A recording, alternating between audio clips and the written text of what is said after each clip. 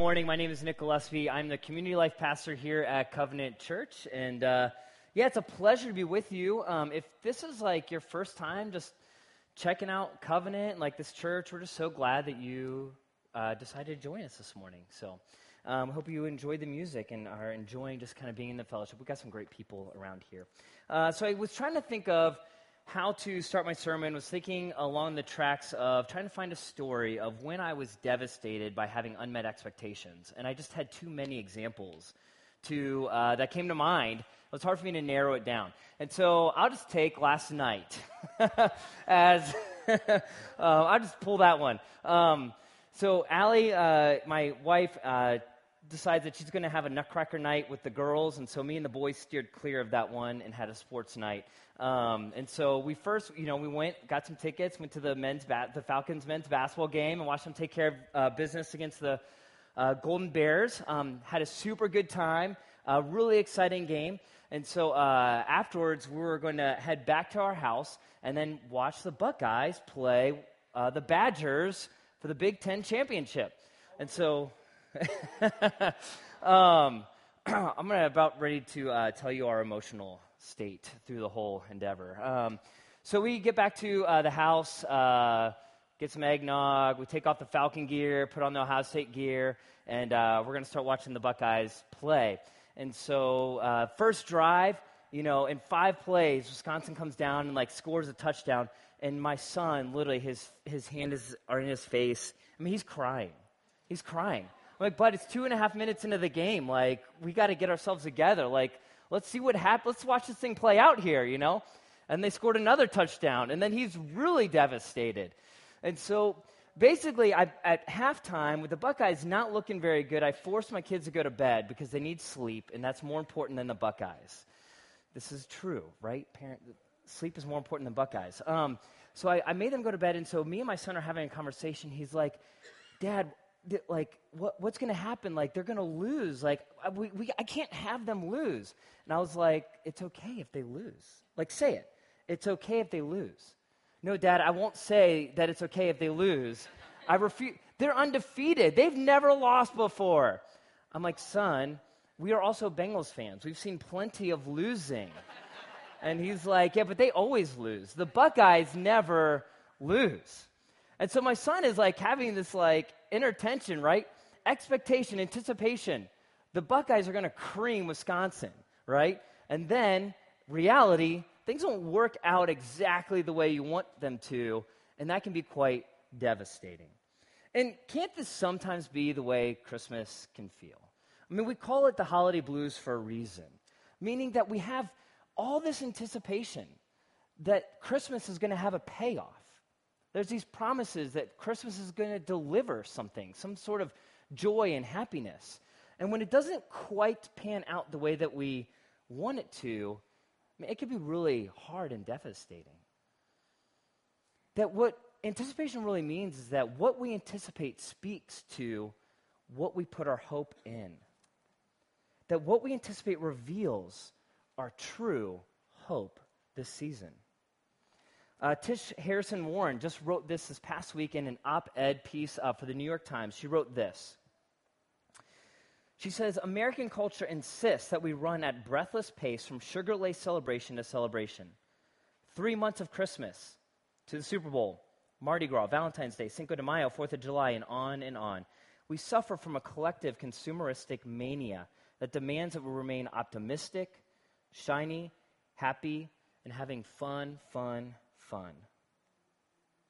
But she goes on. But life isn't a Disney cruise. The tyranny of relentless mandatory celebration leaves us exhausted and often, ironically, feeling emptier. Many of us suffer from holiday blues, and I wonder whether this phenomenon is made worse by the incessant demand for cheer. The collective lie that through enough work and positivity that we can perfect our lives in our world. That our culture puts before us a Christian narrative, a Christmas narrative, a Christmas story that is all just smiling faces. My wife and I chuckled at one another in a painful way when we saw this Walmart commercial of this couple buying gifts for their kids with smiles on their faces And Allie turns to me and is like, that's exactly what it's like. Because really, you're stressed out, you're paying way more than you want to, and you probably got in a fight, you know? But our Christmas narrative in our culture promises something, and can it really actually deliver on that promise? And is that the same narrative that we get from what the Lord tells us in the Bible? Is that the same narrative? Is that what we're really supposed to be anticipating? The Christmas narrative is not that a bright light came into the light. It's that the light came into the darkness.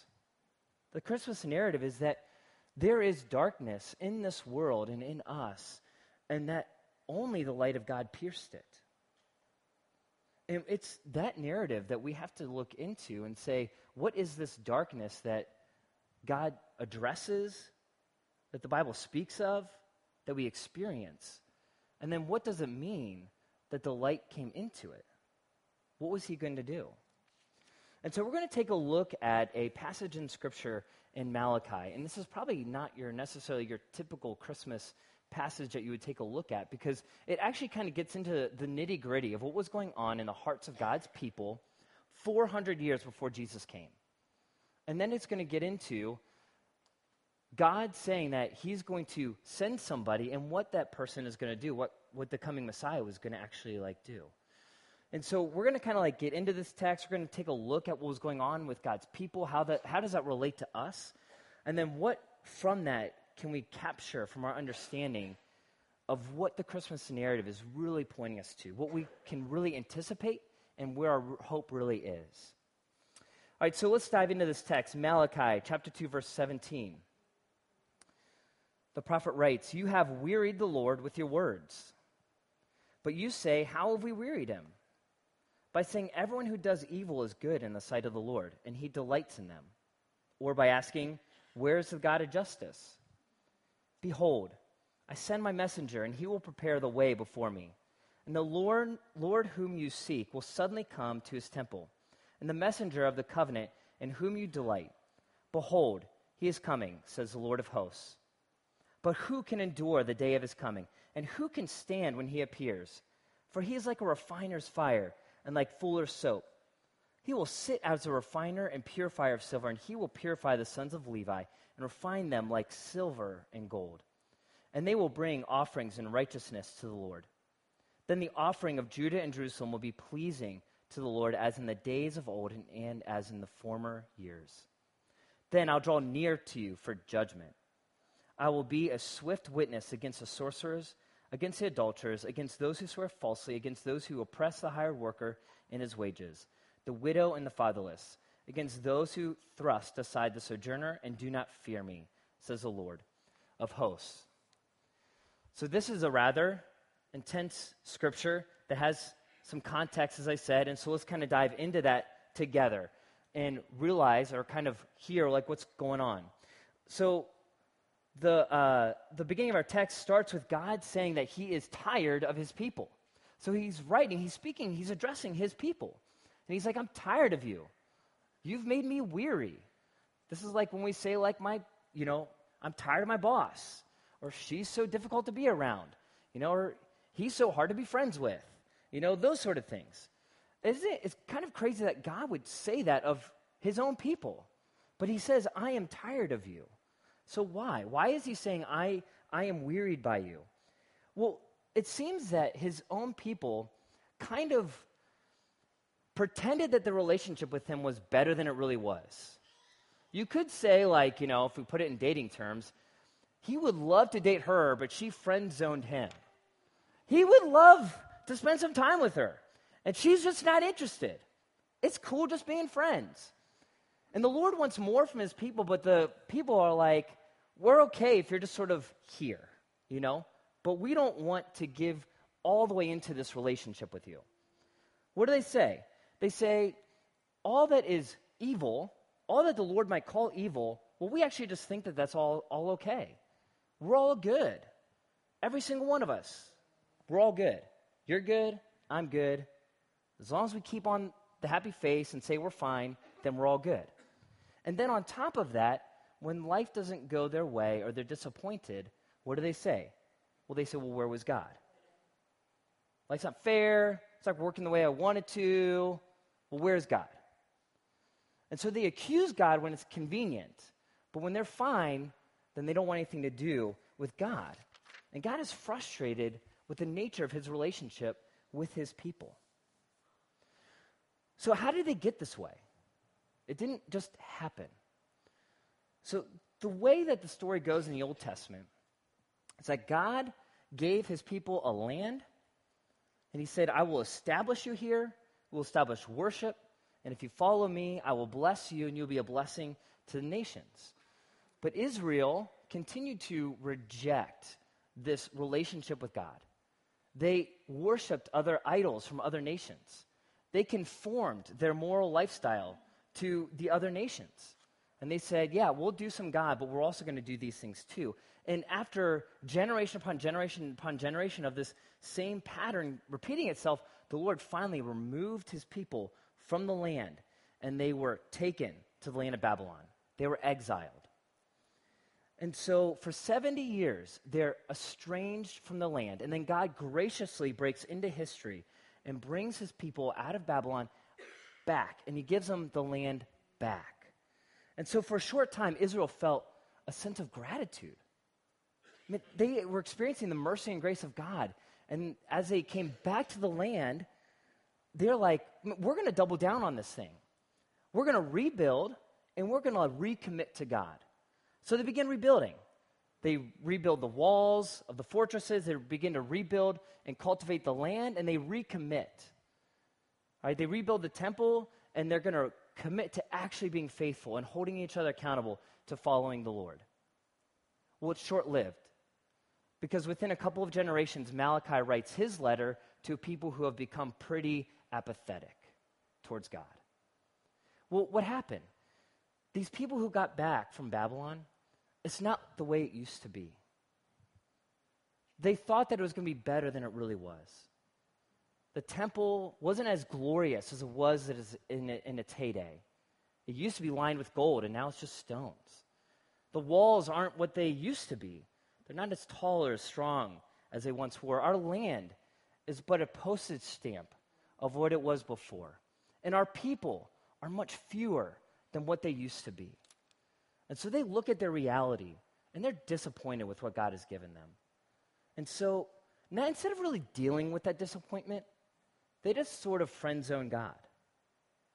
Sort of, we didn't do anything to deserve this. We're trying our best. We're all okay with one another. And we can't really hope in God anymore because he doesn't deliver. So there's a couple of different consequences of this. First, they lost their hope in God. They just began to cease to place their hope in him. Francis Nietzsche wrote decades ago and uses madman of saying God is dead. And when Francis Nietzsche wrote that about our Western culture, what he was saying was that the Enlightenment brought basically our focus as people onto that which is evidenced by our senses, that which we can measure and taste and touch and see. And so we discounted anything that was mysterious or spiritual, and we just said, whatever's right in front of us is like what we've got. And so because of that, as Western culture, that's what we began to look for. We began to look at life for the things that we can see right now. We began to not hope in anything that was eternal, or again, that we couldn't see or taste or touch right now. And that's kind of the way I feel like where we're at right now with our culture. We don't search for God. I'm not saying this room necessarily. I'm just saying if you look at our culture, people don't really look to God for any amount of solutions or hope in life. He's irrelevant. Why would you search there? Because he doesn't do anything for us. When we look at the state of the church, and there's lots of research that is coming out about the state of the church and that the church is shrinking and growing smaller. People's giving is down, or whatever it is, whatever metrics you want to look at. And in some ways, that's somewhat of the reality that we can look at and feel like we lose hope that our God is actually doing stuff now. So Israel lost hope in God. They also began to settle for immediate comforts. So if God's not doing anything for us, if there's nothing that he's going to come through for us, well, then we'll just kind of make of life what we can right now. They began to engage in seeking after sexual pleasure, financial security, moral conformity. If you read through the book of Malachi, which will probably take you like 15, 20 minutes, you'll see the Lord actually unpack these things with his people. He says to them, you say that you're tired of serving me. And he says to them, you offer sacrifices, but you don't really care. Because they just are going through the motions. And they're trying to find happiness wherever they can find happiness.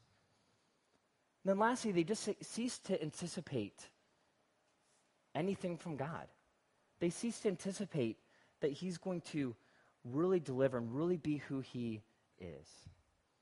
Have you ever had that conversation with someone? I know that, between me and my wife, when we're fighting through something, I want to fight through it. And then sometimes I feel like it just goes cold because she doesn't have any hope that it's going to get to a point of resolve, right? And when you're at that place where you just sort of have lost hope, you just are stagnant. God's people become stagnant. They cease to anticipate that there was anything more between them and the Lord. And so what does God do? I think what God does is incredibly amazing. If I'm a parent and my kids do this to me, I might come down with some serious consequences. Let's take away some privileges, let's show them how good they really have it, that sort of thing. But that's not what the Lord does. What does the Lord do? He doesn't reprimand them. He doesn't chastise them. He focuses their attention on one single reality, that he's coming. He says, you think I'm not involved. You think I'm not going to come. But I'm telling you, I am coming. I will come again. I'm going to show up. That's where he draws their attention to. And then when I show up, I'm going to do something. When I show up, I'm going to clean things. I'm going to set things right. I'm going to give you the peace and the joy you long to have. I'm going to satisfy you in ways that you don't even know of what that would be like. And so his coming, he promises that he's going to come again. And that coming is something incredible. Last week, Kyle kind of unpacked for us that his first coming was as a baby. That when he came as a baby because God is the God with us and he's approachable. And so in this time, speaking this time, now is the time to approach him. Now is the time to approach him and receive grace and mercy and forgiveness. But this coming is the second coming. This coming is when God is actually going to come and set things right and set things the way that they ought to be. And so in light of this second coming, this means different things for us. First, his second coming means that we can actually lean into the darkness of our world. As I mentioned at the very beginning, that Christmas is a season of actually acknowledging that things aren't the way that we want them to be, that there's disappointment, that there's grief in our hearts, that there's pain in our world, that there's injustice. And as those who follow Jesus, follow God, we don't ignore those things. We don't pretend that they don't exist or that we don't encounter them. We don't just try to say it'll all get better in the end.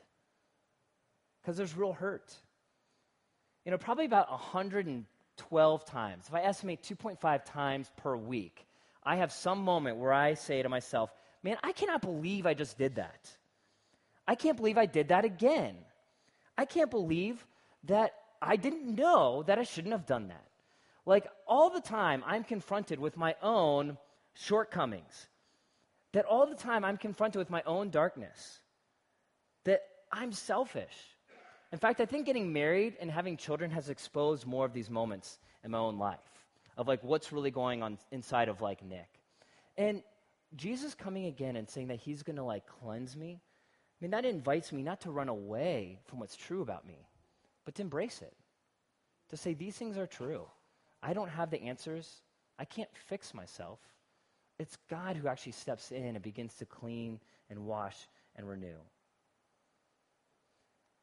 And for Israel, God was saying, and what he was wearied of, he wasn't wearied of loving them. He was worried that they kept on pretending that they were better than they really were. And the Christmas season is them embracing who they really are, the darkness within. But then there's also the darkness that surrounds.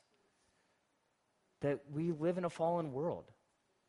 That global warming is an issue. And in fact, it's not just an issue now. Humans have always had a hard time stewarding this earth. Slavery of all kinds has always existed. It does now. It's prevalent. But it always has. Sexism, racism, injustice, malnutrition, illness, disease. I mean, we could just list these things off, and we don't sink into a place of depravity, but we acknowledge what is, and we enter into those things as they are and as we experience them, because we know we don't have to be the one to have the solution to it. It's Christ. So his coming means that we lean into the darkness. Secondly, his coming dispenses a true peace and joy. That there is real peace and joy because he's the one that actually has all the answers. He's the one that actually has the power to do something about it. I remember in 8th grade reading the book Lord of the Flies. You guys read Lord of the Flies? When you're in 8th grade, the way the story starts out, you're like, this is going to be awesome. A bunch of boys on an island having an adventure. And then you read about these bunch of boys on an island manipulating power and eventually killing one another. You see that there's this innocence, and then it descends into this darkness and this chaos.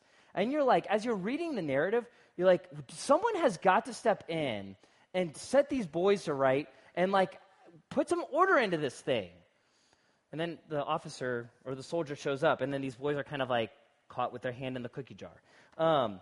Christ says this in Mark 13:24, and then, all right, of the second coming, when he will come again, and then they will see the Son of Man coming in clouds with great power and great glory. That God is going to come with great power and great glory. And that we have peace because he will show up. No matter what life is like or where we're at with ourselves or the world or others, that we can look and say, no, Jesus is going to come. And even though we don't have all the answers, even though we're not sure how this thing is going to play it out, he does. And he's going to set this thing right. His coming, lastly, imparts a hope that we can cling to. A real hope that we can sink our teeth in. We operate so much by anticipation and hope. We can't help as human beings but anticipate things. Part of the fun of vacationing for my wife is anticipating the vacation. She looks forward to let's talk about what it's going to be like, that sort of thing. Let's get ready for the thing. Anticipation is part of who we are because we have to live for something. We're made to live for something and towards something. And this is what we live for and towards. Again, that he's coming. I grew up in a neighborhood that was it was called Sherwood Forest. So all the streets were Robin Hood themed. Made Marianne, all that kind of stuff. Went to Sherwood Elementary. And so I guess maybe I have an affinity for Robin Hood because of that. What I love about Robin Hood, though, is that Robin Hood speaks of this guy who put his hope in the coming of the true king, King Richard, and not in the Sheriff of Nottingham. The Sheriff of Nottingham had rule, and he had power, and people in that moment, if they wanted to live a happy life, conformed to that rule and that power. But Robin Hood rejected that. Because he said there's a truer, righter king that will show up. And he will come again, and once he comes again, he's going to set this thing right. And for us, the temptation is to think that whatever is ruling this earth, whatever is in control right now, whatever values are being promoted right now, whatever path to life that we can get from this earth, that's the truest reality, but it's not. It's a temporary rule that will be superseded by the true and living God when he shows up again, when he comes again that second time. And so for us, we hope and cling and look towards that day. I was raised by a single mom, and one of the, do I call this a benefit? One of the things I learned, I've learned many things about being raised by a single mom. One of the things I learned is that mom always comes home. So my mom worked 9 to 5, which meant after school, there's about 3 or 4 hours where I got home and I was unsupervised. Unsupervised Nick is a dangerous thing. He can get into all kinds of different trouble, including spray painting his model car in the kitchen. Mom was not happy with the model car silhouette on the wallpaper. And any number of things, any number of things that I destroyed or misused, however I misused her house or did things in her house that she wasn't, Mom always came home. And when she came home, she set her house back in order. And I learned that the house is not mine, and that my sister is not a punching bag. She's actually my mom's daughter. And what I realized is that if I live in good stewardship of those 3 to 4 hours that I had, that it was fun having mom come in, and she would heap praises on us for living in light of the fact that she was going to come again. But when we lived as if she wasn't coming again, if I lived as if those 3 and 4 hours was eternity, man, I was afraid those 15 minutes before I expected mom to walk through the door, because I had it coming to me. And so for us, we don't have to fear about this concept, this truth that Jesus is showing up again with real power to fix it, to be the light in the darkness. And if I live in light of that reality, then it's actually a glorious time. And it's something I can expect and be excited that God is going to come and we can be together. And he's going to heap praises on those who live in light of that reality. So Christmas is our yearly opportunity to consider our anticipations. Christmas is our annual moment where we can say, what are we really anticipating? Where is our hope? How can I live in light of that? So I just have a couple questions I want to ask you to consider this holiday season. The first is, do you have real joy? Like, do you have real joy? I know that there's been times I've been disappointed even during this season.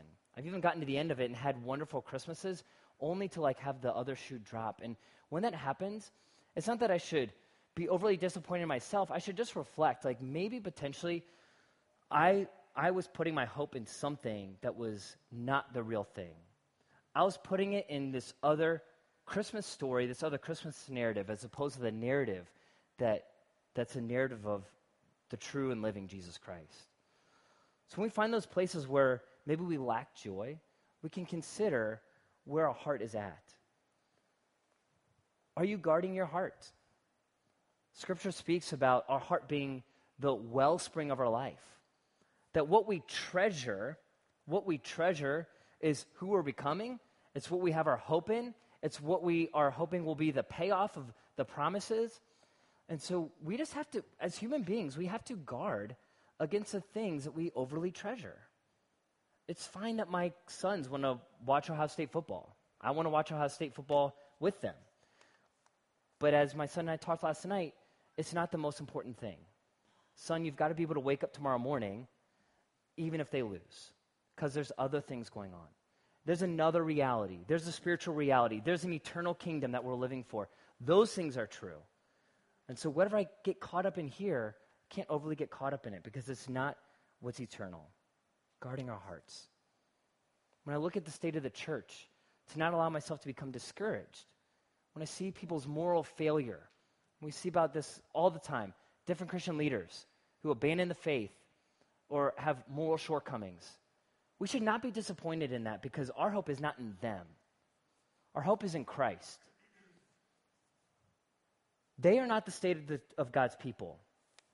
Jesus is the one who holds God's people and loves them and cleans them.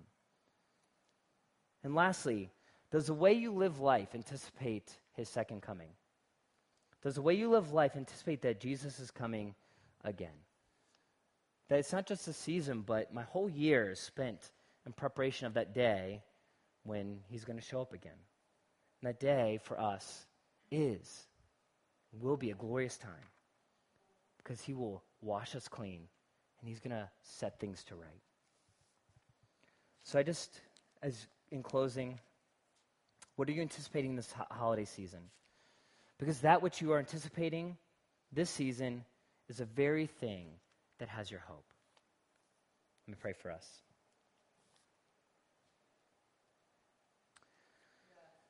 Jesus, you are the real meat of this thing. That you are gracious towards us, that even when we are half-hearted, when we are disinterested, when we feel lost or confused, Lord, when we feel the prevailing darkness within or outside of our world, Lord, that you are the one who focuses our attention on you and you're coming again. That you love us, that you care for us, that you have a glorious future for us. Father, would you help turn our hearts towards that future, that reality, that would live in light of that, and that we would expectantly be looking forward to the day that you come again. Amen.